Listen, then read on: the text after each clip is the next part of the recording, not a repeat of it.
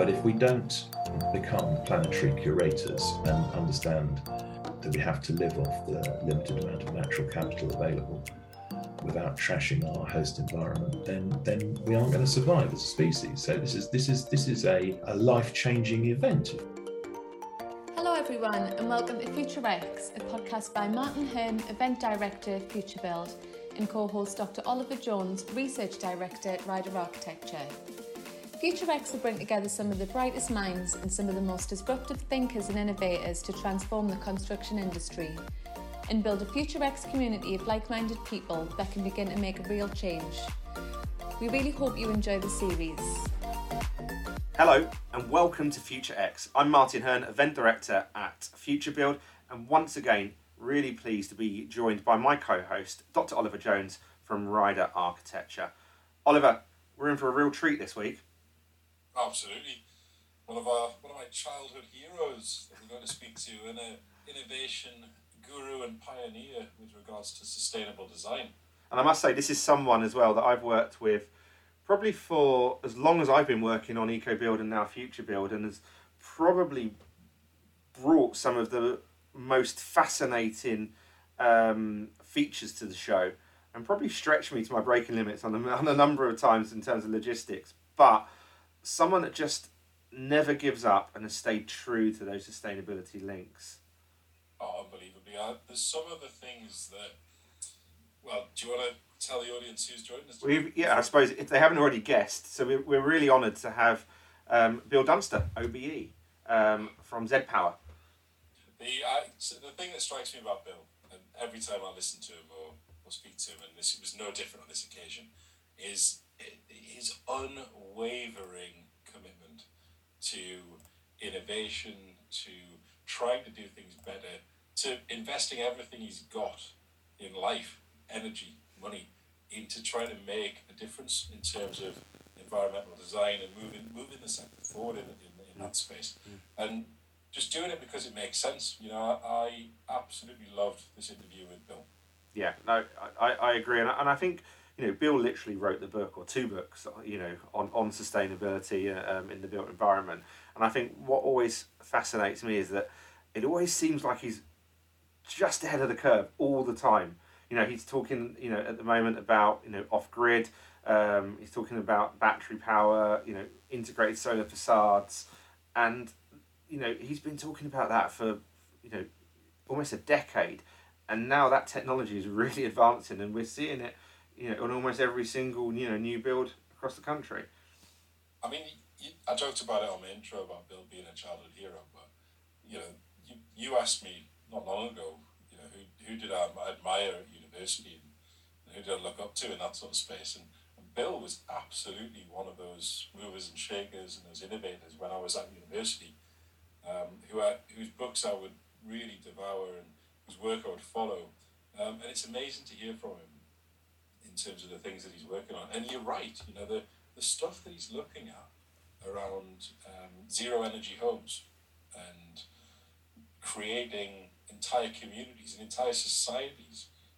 I think in this podcast it even goes to entire civilizations that are focused just on that relationship with the planet and providing totally clean, totally renewable, totally free energy. It's really visionary, and what's nice about Bill is I don't think he'd ever accept that label, but my God, did he open my eyes during our conversation, and I found it really inspirational. Yeah, no, you know, what put it into context for me is, if you think about it, you know, he developed, you know, Rural Z, that development in Upton Square, back in 2009, and that hit, you know, the Code for Sustainable Homes level 6, you know, and it's now we're looking, you know, at exemplar projects that are hitting net zero or, you know, zero bills, and he's done that, you know, for over 15, 20 years. And this guy's done some crazy things at FutureBuild, hasn't he? Yes. We've had Homes on Stilts. We've had a whole HMO that he built at the show. We've had something called the Ark, which was a sort of a early glamping concept, actually. And you know, not to put any spoilers, but he's threatening to bring a tiny home next year. So Yeah. Always pushing the boundaries and always pushing the boundaries of what we can showcase at Future Build as well. So great collaborator and a great friend as well. So really excited to hear from him. Let's dive in. Thank you, Bill, for coming on Future X. For me, when I was talking to Oliver and we were tasked with bringing on a guest that was either a pioneer, a disruptor, or an innovator, I think you were one of the people that came to mind that ticked all three of those boxes. Can you tell us a little bit about yourself and what drives you? I'm very honoured to be called any of those things, but I wish it was all true. I think probably the most important thing about what we've been trying to do is that we recognised the need for a climate neutral lifestyle about 25, 30 years ago, and we just kept trying to do it. So it's kind of dogmatic at one level, and on another level a bit sad. You just keep doing the same thing year after year after year. The only good thing about this is that very gradually you get a little bit better at it.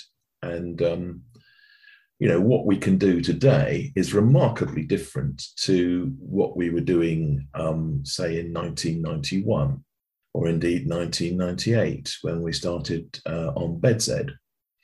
And it really wasn't very clear at all what the right thing to do, have to do, build new urban blocks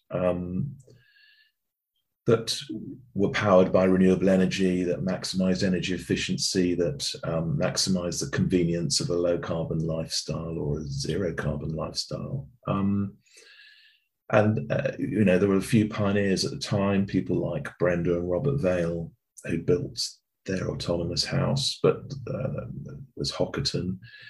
But really, nothing in the urban on an urban scale, and nothing at the kind of densities that would be useful for urban regeneration projects in the UK, because we're very short of land, and we're currently importing at least 70% of our food. So we can't really we can't lose agricultural land for urban settlement. We worked with, in the early days, we worked with environmental pressure groups. We worked with a charity called the Bioregional Development Group. We got then, and we are getting increasingly fed up with formulaic methodologies. If the low carbon society is just a series of boxes to tick, then count me out. It's depressing, and there is a very strong danger that if you follow these very simplistic rules, which are often not based on facts or science or progress, you can actually end up with quite a chronic dystopia, and indeed it will descend into ecofascism. A few more years of Boris and you'll probably get there. Expand upon that a little bit, Bill. Well, what seems to be happening is that the internet and the ability to share large amounts of information make it increasingly difficult for many people to decide what is the right information. Extinction Rebellion say, tell the truth, but what is the truth and how do they know? And equally, how does the government know, and how do all these big companies know? So it's a complex issue. And then because people logging in to all making these personal inquiries or personal journeys to try and find the truth, or try and do the right thing, or try and lead a low carbon life, they tend to get their prejudices reinforced by their browsing histories, and it polarizes the debate, and everything becomes more extreme. There's less cross-pollination of ideas, and you get these very rigid mindsets where one faction is fighting another, and you see it in the construction industry, you see it in all of the different green building councils and the like. You see it in the NGOs, the environmental pressure groups. And it's actually very sad. It's perhaps inevitable, but it is nonetheless a big problem. And the real unfortunate position in my view is that there isn't a right answer, and that's not what anybody wants to hear. People just want simplistic solutions that are easy to follow, that fit into their 3-minute culture or their attention span or their ability to actually do something, their allocation of resources. So I think that's a problem. And my plea is in your Future X process that you try and get as much diversity, and you try to show different polemics, and there will be a way forward. It's just complicated. Absolutely. I think, could we take a step back a minute, Bill, and you mentioned the timeline and the journey that you've been on in terms of your career and the projects that you've worked on in sustainability. Could you give us just a short potted history of that? Yeah. When I went to Edinburgh University a really long time ago, I was kind of taught by the basically fairly hardcore hippies. Those people did exist. I was introduced to the work of Schumacher, Small is Beautiful, Fritjof Capra, The Turning Point. I don't know, these are all iconic green texts. Computers hadn't really been invented. They were the size of a room when I was training, and indeed I had to draw everything with a rapidograph. I bet you don't even know what that is. On tracing paper with razor blades. So it was a different world, and I've always been deeply unhappy with architecture and indeed building, because I always felt it destroyed what was, in our country, a very beautiful host landscape. So I have an aesthetic revulsion, I suppose, for most construction projects. I find them very ugly, and I just wondered, whether it was possible to have a fresh priority and design buildings that worked, had a more harmonious relationship with the natural world, reduced their ecological footprint, their consumption of natural capital, and of course gave us a future which could actually work. And it's clear to me that we cannot afford to take any more fossil fuels out of the ground at all. Climate change is accelerating beyond our expectations, and we're probably in a fair amount of trouble. We've known it for a really long time. We knew it then, but it hasn't broken out into the collective consciousness. And a lot of big companies and a lot of commercial industry players have got rich by causing the problem. And that's one of the reasons why I've never been very keen to join all these green building councils and the like, because I felt if you put everyone in a single room that caused the problem, and then you correctly ask them to sort it out, but they don't admit to it. And so I feel all the heavy lifting had to be done by really quite fringe individuals, just thinking things through from their own position and making significant progress. It upsets me that Brenda and Robert Vale had to emigrate to New Zealand to be taken seriously. It upsets me that people have to do projects in slate quarries in North Wales and not seem to get through into a more mainstream world. The AECB, Association of Environmentally Conscious Building, all that stuff has been going on for years and years and years.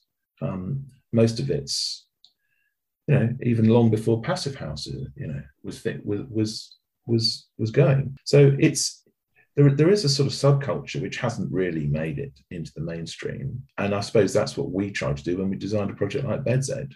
How do you take a project like Hockerton and scale it up to the same density as Soho and give everyone a garden, get passive solar heating working with thermally massive construction and super insulation and triple glazing and passive heat recovery ventilation, and run everything off biofueled CHP, which was originally planning to run on short rotation coppice grown on an adjacent landfill site, and obviously supported by solar, building integrated photovoltaics. There wasn't much wrong with the agenda that we set ourselves then. Really, what's just happened since then is that the supply chain industry and the technology has achieved economies of scale, mainly, unfortunately, due to other countries taking the lead or showing leadership. And all the things we started to do then are now much easier to deliver, which is great. So I'm optimistic. What about you touched upon a few things there, Bill, that are holding the sector back. What do you feel is holding the sector back at the moment? And are you encouraged or enthused by the amount of young people that are really getting quite passionate about environmental design? Yes, I am encouraged, although I'm not seeing it actually. Interestingly, I do a bit of teaching. I do see the sort of some of the student work. I'll be honest with you, I'm fairly horrified by the quality of the teaching I see in universities. And why is that, Bill? It's really not up. It's really not up there, because it's not you only understand this stuff if you've really tried to do it. And you can't talk about how to design cities or retrofit existing buildings or design new housing or design new works places unless you really understand all the technologies. You've made all the mistakes. You can see the difference between leading edge and bleeding edge and what really works. Architecture is a very pragmatic discipline. You're playing around with large amounts of other people's money. It has to seriously work. And I just don't see that experience at within the universities. There are, a full-time academic cannot have that understanding. And they don't. Believe me. And how about the sector as the state of the sector at the moment in terms of your appraisal of it? How do you feel that we're getting on? Well, it's like all these things, isn't it? There's some really good progress being made by some people in certain areas, and most of it's just embarrassing, really. If I want to go and buy a heat pump for a zero bills home, I can't buy it in the UK. It doesn't exist. I have to go to Denmark or Deutschland or all these places where there's it's a standard product and they've already achieved economies of scale. And we could have been there if we'd adopted Code 6 in 2016. Code for Sustainable Homes was made mandatory. All these things could have happened, but they didn't, did they? These are political decisions people made. I agree, Bill, because you were doing, BedZ was 2002, Code for Sustainable Homes was written in 2006. You had the Zero Carbon Hub established in 2007. It feels like all the building blocks are there in place for a zero carbon built environment. What stopped that? Well, I remember we did the first terrace of Code 6 homes at Upton, on the outskirts of Northampton, on a Prince of Wales approved master plan, and we were surrounded by the usual Poundbury street elevations, And we did an uncompromising sort of Code 6 little hamlet of 5 units. And it was just so hard. People saying, we don't like the way these houses look. Some people saying they really like the way the houses looked. It polarized the planning debate. We had kind of hate mail from new urbanists. We had hate mail from modernists. When Eva Drickner formed part of the Sterling Prize assessment jury and walked around Bedshead to judge it, she said, I can't go in these homes. The windows mullions are all too thick. So I said, well, why are they so thick? Well, because they're wooden. You can't, if you're a high-tech contemporary, modernist, and you can't handle a wooden window, I don't know what to say. So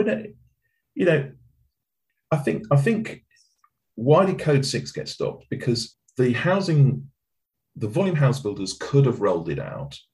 It wasn't a big deal, but they could make a lot more money by not bothering.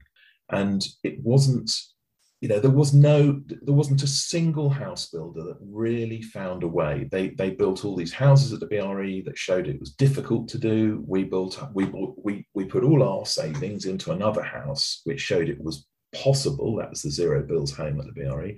We couldn't get a single politician to even visit it. It took about 4 years to get an MP to even come and look at it because it was so off message. They were so embarrassed by the fact they cancelled the whole programme. And the reason why we built that house was to show that it was possible to have a home that gave you no net annual energy bill. So even if you didn't believe in climate change, at least go and buy one because or build them because you don't want to get an energy bill again in your life. And that I really stand by. So we're at the point now where we feel there's just no further ideas. They haven't got a solution. They haven't got enough. They're not generating enough electricity. They can't build nuclear power stations fast enough. Even if you wanted to build them in the first place, there is just no plan for a workable future. And you've got to reduce your electric consumption, but instead we're increasing it. We can't ever meet our current levels of consumption of renewable energy. And I've always said that. You have to reduce your demand, and that's what people like Amory Lovins have been saying for decades as well. It's factor 10. So we are designing homes now which really are, have a fifth of the energy consumption of a building regs building built at the start of my career. And that's real. And when you've reduced your demand for energy to the point that you can on, say, a contemporary Zero Bills home or whatever kind of housing projects we're doing now, it's very marginal whether you even need the grid. I mean, we are having serious debates on new projects whether to bother connecting to the grid because it's costing so much money. There's so many rules attached to it, and frankly, the amount of energy being traded is so low. We can generate it all anyway by the intelligence. So that's really topical at the moment. Clearly, Bill, with what's happening in the UK around gas and energy prices, and I'd like to explore that a little bit more. The idea that you're really strongly considering not connecting homes to the grid. On one of our homes at the moment, we're basically overproducing for about 9 months of the year, and it's only a few winter months where you're importing electricity. But the cost of battery storage has come down so much, and the quality of the smart grid inverters is now so good. We're at the point where it's very borderline. It's off grid is now working. Having said that, these aren't luxury houses. These are small, and they're for people who need houses, not They're not McMansions. And I think this is really, really, really interesting. We're quite interested now in the tiny house movement as well. This idea that homes have to meet 1970s space standards in a society where people are homeless. I take the dog for a walk every morning, and people are sleeping in the local recreation ground in tents all year round. The local river is full of slum boats. People aren't solving problems anymore. You can't get planning for affordable homes in many parts of the UK because the planning system, which is democratic, doesn't want existing property values challenged. So if self-interest is the only motivator for the planning system, how do you have a civic, stable society that provides habitation for the disadvantaged? You don't get it, do you? You just get people sleeping on recreation grounds. I suppose that takes us towards your. We mentioned earlier the books and the publications that you've come out with, and your book Z Life talks about that, how to develop that low carbon society. I suppose is there anything that you want to share with the listeners of this podcast in terms of some of the key points around how to develop a low carbon society from your perspective? I suppose our conclusion is at this stage is that simplification is required, because you don't really get any meaningful change in industry unless you've got economies of scale and rationalization. So how do you design a home that has no net annual energy bills? Well, you've got to have a very simple cladding system and a very simple roofing system that generates electricity. That replaces a normal roof, that replaces normal cladding systems. How do you achieve a super insulated wall that is breathing and airtight and doesn't use toxic urethane foams and Grenfell materials and so on? There's a whole series of problems which are basic. Yes, they can be solved by a number of different products. And if you can make them into a kit of parts as open as possible, and you understand the carbon footprint of each of these components, they can fit together a bit like, all the kit of parts that makes a car or makes a laptop. And I see that as the future. It's the integration of these intelligent subcomponents, and from understanding these basic principles, understanding a consistent building physics model, understanding the properties of each one of these architectural subcomponents, that then creates an overall building, that then creates a street, that then creates a transport network, it then creates an energy master plan, and in the end, it creates a national policy that runs a country. And that's what we were trying for in the Z Life book. It's a scalable concept that starts from these individual, terribly small components. So, how does a wall tie change a city? Well, it does. How does building integrated photovoltaics, how does that change the design of an urban district? Well, it does. It's the difference between that urban district surviving in an energy constrained future. How does accelerating climatic change, how does climate change adaptation affect urban design? It really does. I mean, it's serious stuff. Is this being taught? No. Does anybody really understand it? Not really. I don't see it.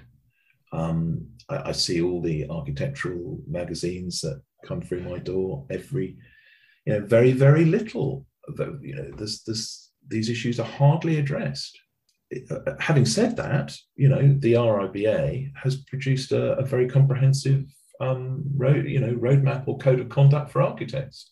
Don't know how many have signed up to it. I don't know, but that's so there's rhetoric and an intent to deliver a low carbon or zero carbon society that works.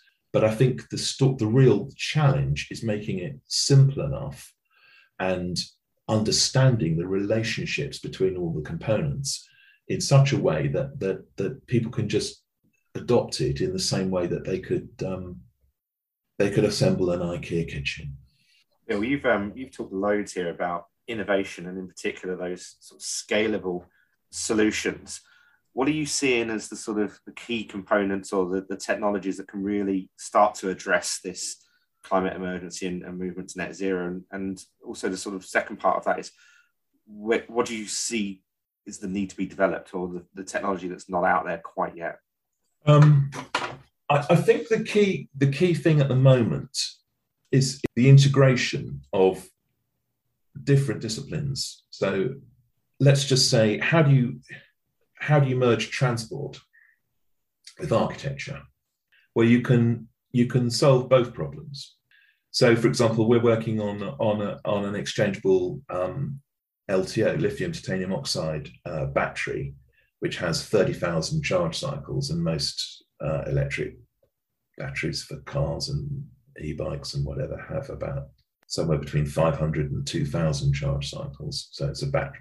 So if you could store electricity and you could pick it up and put it in an electric bike, or put it in a motorcycle or a scooter or a small electric car, or plug it into the wall of your house and that charge directly from the wall of your house or the roof of your house, you've got a little measure of energy independence. So one tiny piece of investment in a battery, maybe you're renting it, maybe you buy it, I don't mind, it doesn't matter. You're able to store your own fuel, and you're able to power your laptop, you're able to power this conversation, you're able to go to work on it in the morning. And I see that as, it's a bit like the mobile phone just completely took over landlines. Nobody has a landline anymore, particularly after COVID. I see this as being, the way things are going. We will just sort ourselves out. It's just down to individuals now. You won't get governments, you won't get big companies coming in and helping. It's just down to all us now. And I suppose this has never really been possible. I haven't been able to carry a kilowatt hour in my hand before. Okay, this is new. I haven't been able to generate a kilowatt hour in a day from a couple of 320 watt BIPV panels, which would form a solar shade over a window. This hasn't been possible. Okay, hasn't been possible to run a house in one day of 4 kilowatt hours. That's only 4 batteries to run my house. Hasn't been possible to get to work and back on 1 kilowatt hour. So that's how I see the future going like that. And if you haven't got one of the sort of, you don't have to totally rely on solar, because your mobile battery storage system can be powered by farm-produced biogas. And I'm working with a farmer at the moment to compress the gas from anaerobic digestion, which it's basically hydrogen-rich biomethane, and we can turn that into electricity very easily using fuel cells. So I can charge 16 Teslas out of a 2-meter cube of biogas. So I can now see a way of powering villages. I can see a way of powering towns off the agricultural hinterland around them. I can see a way of powering the A3 from the farmland on either side. That's how, this is where we think innovation will come. And I suppose it's that integration of different disciplines and different sectors which will produce the real innovations. I want to go on holiday, but I want to go on holiday in an airship. I want to land in the middle of Paris or Geneva or Lausanne. I can in it from a biogas powered airship. These are all things that can come, and they're not a worse world. Actually, it's a better world. I'd like to see a new architectural vernacular which celebrated this low carbon thinking. I don't want to see tired old stuff from architectural superstars of the last few years. I'm well bored of it. Let's talk about how all these ideas create a new architectural language. Couldn't agree more, Bill. I think you've provided us with an awful lot of insight there. I think the ideas that you speak about around energy independence are really inspiring, and your get up and go and start these experimentations and these innovations with farmers and looking at 30,000 kilowatt hour batteries and the way that you're talking about it. Just where does that drive come from, Bill? Why is it not normal in terms of our architectural approach, in terms of our approach to innovation and research and development in the industry? Can you tell us a bit more about those projects, but also that drive to do those things? I suppose it's more just no one ever asked us to do a single project. This is the truth, which is actually very, very sad. So what I found was that people just weren't asking the right questions. Clients didn't ask for things that they didn't understand or didn't know. You don't tend to get these kind of step change innovations unless you set them up yourself. So if you're the only person that's sort of really thinking along these lines or really worrying about it, put to be blunt, at the time, I'm not saying that's the case at the moment, but at the time, you can't really expect someone else to come along and say, well, let's have one of those, or let's contribute to that piece of R&D. And every time I put in an R&D application in the UK and it went out, it was assessed by, someone high up in Barratt Homes or some well-known architectural practice. And they'd say, well, this guy's a nutter.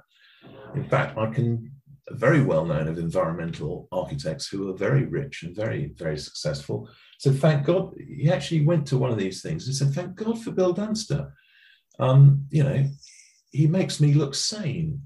And you kind of realize that there's a sort of whole raft of none of these things are interestingly, none of these things are that radical, and none of these things are that difficult. But no one will do them because it just involves too much of a shared agenda. It's too complex. And I think the benefit from these kinds of discussions are, well, actually, what's been achieved or what could be achieved if we all collaborated and found a way forward? Well, yes, it's entirely possible, but you won't get there by waiting for somebody else to tell you to go and do it. So that's my message. Just get on with it. It is hard. It's not a great financially rewarding strategy. I think it can be. There's no reason why it couldn't be, but it requires enough. We haven't really found enough people in positions of authority or frankly wealth to really support this. And if return on investment is and minimizing risk is your game, and that's what all these venture capital, that's very much the name of their operation or the goal or the aim of their operation, then how would they ever support any of the things we've just been talking about? They couldn't. But to achieve a workable low carbon society, we've somehow all we've got to collaborate. So that's it really. And I don't claim anything that we've done is particularly brilliant. All I'm really saying is that we're just trying to do the same thing for a very long time. And I'm sure someone else will come up and do it better, and that's absolutely terrific. I'm really looking forward to sitting in the deck chair in the garden and watching. Just on that note, in terms of the other, the younger companies that are coming through, and anyone that's starting up a practice today, or younger professionals that really want to get into environmental design, you've been through this journey and are a bona fide veteran of environmental design and a pioneer in the field. Have you got any insights or any words of wisdom or advice? I'm sure you wouldn't call them those, to those younger startups and then people who are passionate about delivering environmental design as a practice? Yes, I think it's terribly important to have real practical experience, and I don't think you can learn that stuff. So my advice, if you're serious, go and build yourself an off-grid tiny house and live in it for at least 2 or 3 seasons.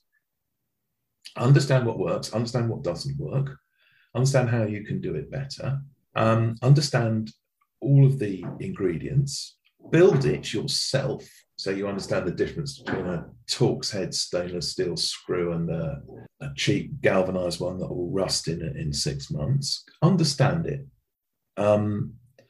Understand that your choice of paint makes a fantastic contribution to indoor air quality. Understand what happens when the NVHR breaks. Understand how to wire up a solar panel. Understand how to make batteries work. Understand how much energy you use every time you boil a kettle. Understand what it's like to live off an energy budget, and you'll find it's great. It's all possible, and then you're in a position to really advise other people how to roll it out at scale, and that's fine. That's a cracking start. You've mentioned electric and energy independence. A lot of the things you've talked about are along the lines of self-reliance in terms of an approach to the way that we design and build and live our lives. You've talked about your vision of the future. Could you sum that up for us? Our tagline as Future X is our future is yet to be determined. And what would your vision for the future of the planet and the future of the sector be? Okay, well, there's a methodology we've been working on for some time, which is called a climate neutral methodology. So we try to make all of our projects overall climate neutral over their entire life span. So it uses a sort of life cycle carbon footprint methodology. And we optimize durability, so the projects last as long as possible. We optimize energy efficiency. We optimize renewable energy generation, and we minimize embodied carbon. And with those parameters all optimized, if we can generate a little bit more renewable electricity every year than we actually use to run these projects and maintain them, we can use that, the carbon footprint of the avoided grid electricity from that excess electricity to offset the embodied carbon of the original construction. And we're getting to the point now where one number, it's a bit like Hitchhiker's Guide to the Galaxy, if you remember. Yeah. One number basically summarizes whether you've done a good job or not. You don't have to get involved with BREEAM or DREAM or whatever the checklists tell you. So we've achieved 35, and that's the number of years it took to repay the embodied carbon of the renewable energy surplus generated by a project. So every single human endeavor can be done using the same. So you just want a number on every single human activity, every single project, every single, whether it's a tank, whether it's a book, whether it's, you can do it. So carbon becomes the new currency, and climate neutrality is basically the objective of civilization. And obviously all those other things such as democracy and equity and so on are equally important to be built in. Oliver, an absolutely fascinating conversation there with Bill. I think we could have spoke for hours. Honestly, Bill lights me up every time I hear him speak, and actually interviewing Bill was an absolute pleasure. I agree, we could have gone on and on and on. He touched on so many topics. You know, his discontent with political leadership and direction around net zero standards. You know, his same misgivings around the university system and our education and around environmental design. I think what really stood out for me is when we talked to him and asked him about the current energy crisis, and actually he's already designed a zero bill home and an off-grid home, and is designing an off-grid community which is in the pipeline. So, you know, it's absolutely amazing. And I think, you know, you talk about communities, and there's no better, you know, real example of that than his BedZ project that he did. And I had the privilege of going down and seeing him. He's still got an office there at BedZ, and it's amazing community. Absolutely, you know, it takes in account all those big pressing issues really we have in the built environment at the moment in terms of public or communal space, urban greening. It's even got, you know, considering it was built in 2003, it's got electricity points for EV cars. It's got community centres. You know, all of these things that are now, you know, seen as the future of housing developments. He was doing over, you know, almost 20 years ago. And he's, you know, he told us on the podcast that if you want to be there and you want to get into it, you're not going to learn it at university. You've just got to get in the trenches and you've got to start doing it. And I think that's what came across wholeheartedly with Bill, is that his just unwavering commitment, his drive and his passion. And he's gone all in. And that's why he's a pioneer, that's why he's an innovator, and why he continues to be a disruptor. So really enjoyed that, and can't wait for the next time we have a chat. And the absolute sort of perfect Future X guest as well, because, you know, activist at heart, disruptor, you know, and as you said, a true pioneer. So anyway, we've got a whole another series of those innovators, pioneers and disruptors coming up. So if you like today's episode, please like, subscribe and share, and we will see you next week. See you later, guys. Join our community to stay up to date with all things Future X. Visit futurebuild.co.uk to sign up.